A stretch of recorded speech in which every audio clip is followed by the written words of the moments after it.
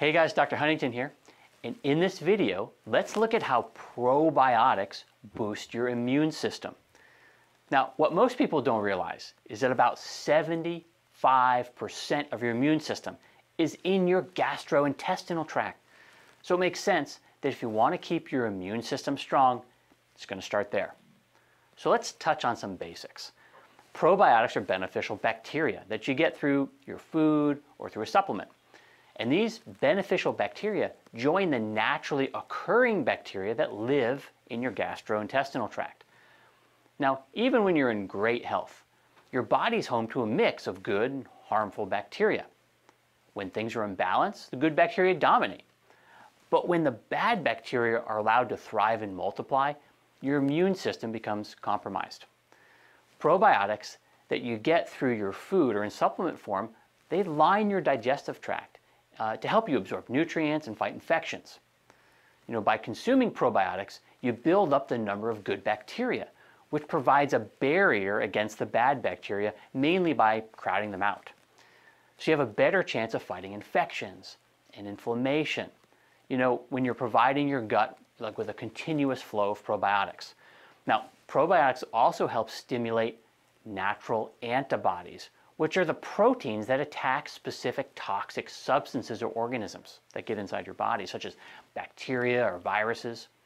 Probiotics also boost two kinds of immune cells. One is called T lymphocytes and the other natural killer cells. Now, research has shown that probiotics enhance natural killer cell activity in elderly people after just taking probiotics for 3 weeks. Now, this is an important breakthrough because natural killer cell activity actually declines with age. It's one of the reasons why elderly people generally have a higher risk of illness.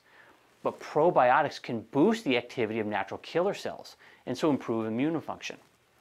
Now, probiotics have also been shown to reduce symptoms of the rotavirus in infants. And rotavirus is very contagious, and it causes the stomach and intestines to become extremely inflamed. In the study, infants who took probiotics vomited less often, they had fewer bouts of diarrhea, and a shorter fever time, than the group that didn't take the probiotics. Now, since probiotics can improve gut health, they can influence inflammatory conditions like rheumatoid arthritis and eczema. They can also help improve dental health and mental health, due to the enteric nervous system, which directly connects your gut to your brain. Probiotics have even been shown to support blood pressure and cholesterol, reducing your risk for heart disease.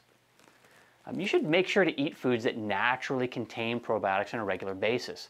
But if your gut's not in good shape or your immune system seems weak, your best bet is to use a high-quality probiotic supplement to get the boost that you really need.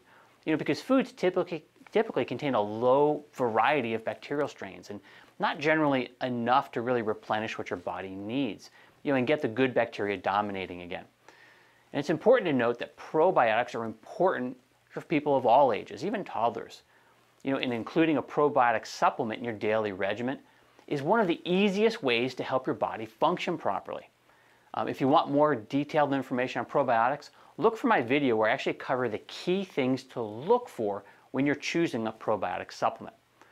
If you've enjoyed this video, please like it and share it with a friend, and I'll see you in the next one.